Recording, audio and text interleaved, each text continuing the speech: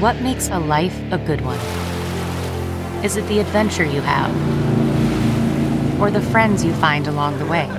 Maybe it's pursuing your passion while striving to protect, defend, and save what you believe in every single day. So, what makes a life a good one? In the Coast Guard, we think it's all of the above and more, but you'll have to find out for yourself. Visit gocoastguard.com to learn more.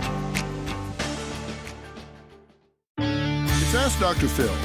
Being physically abused as a child is something that will have an effect on you throughout your entire life. It can cause you to raise your children differently if you don't deal with what's happened to you. And the only way you can be sure that you turn things in a healthy direction is to heal your own wounds.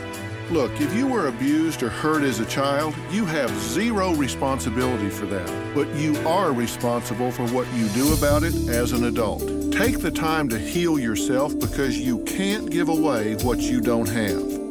For more on ending the silence on domestic violence, log on to drphil.com. I'm Dr. Phil.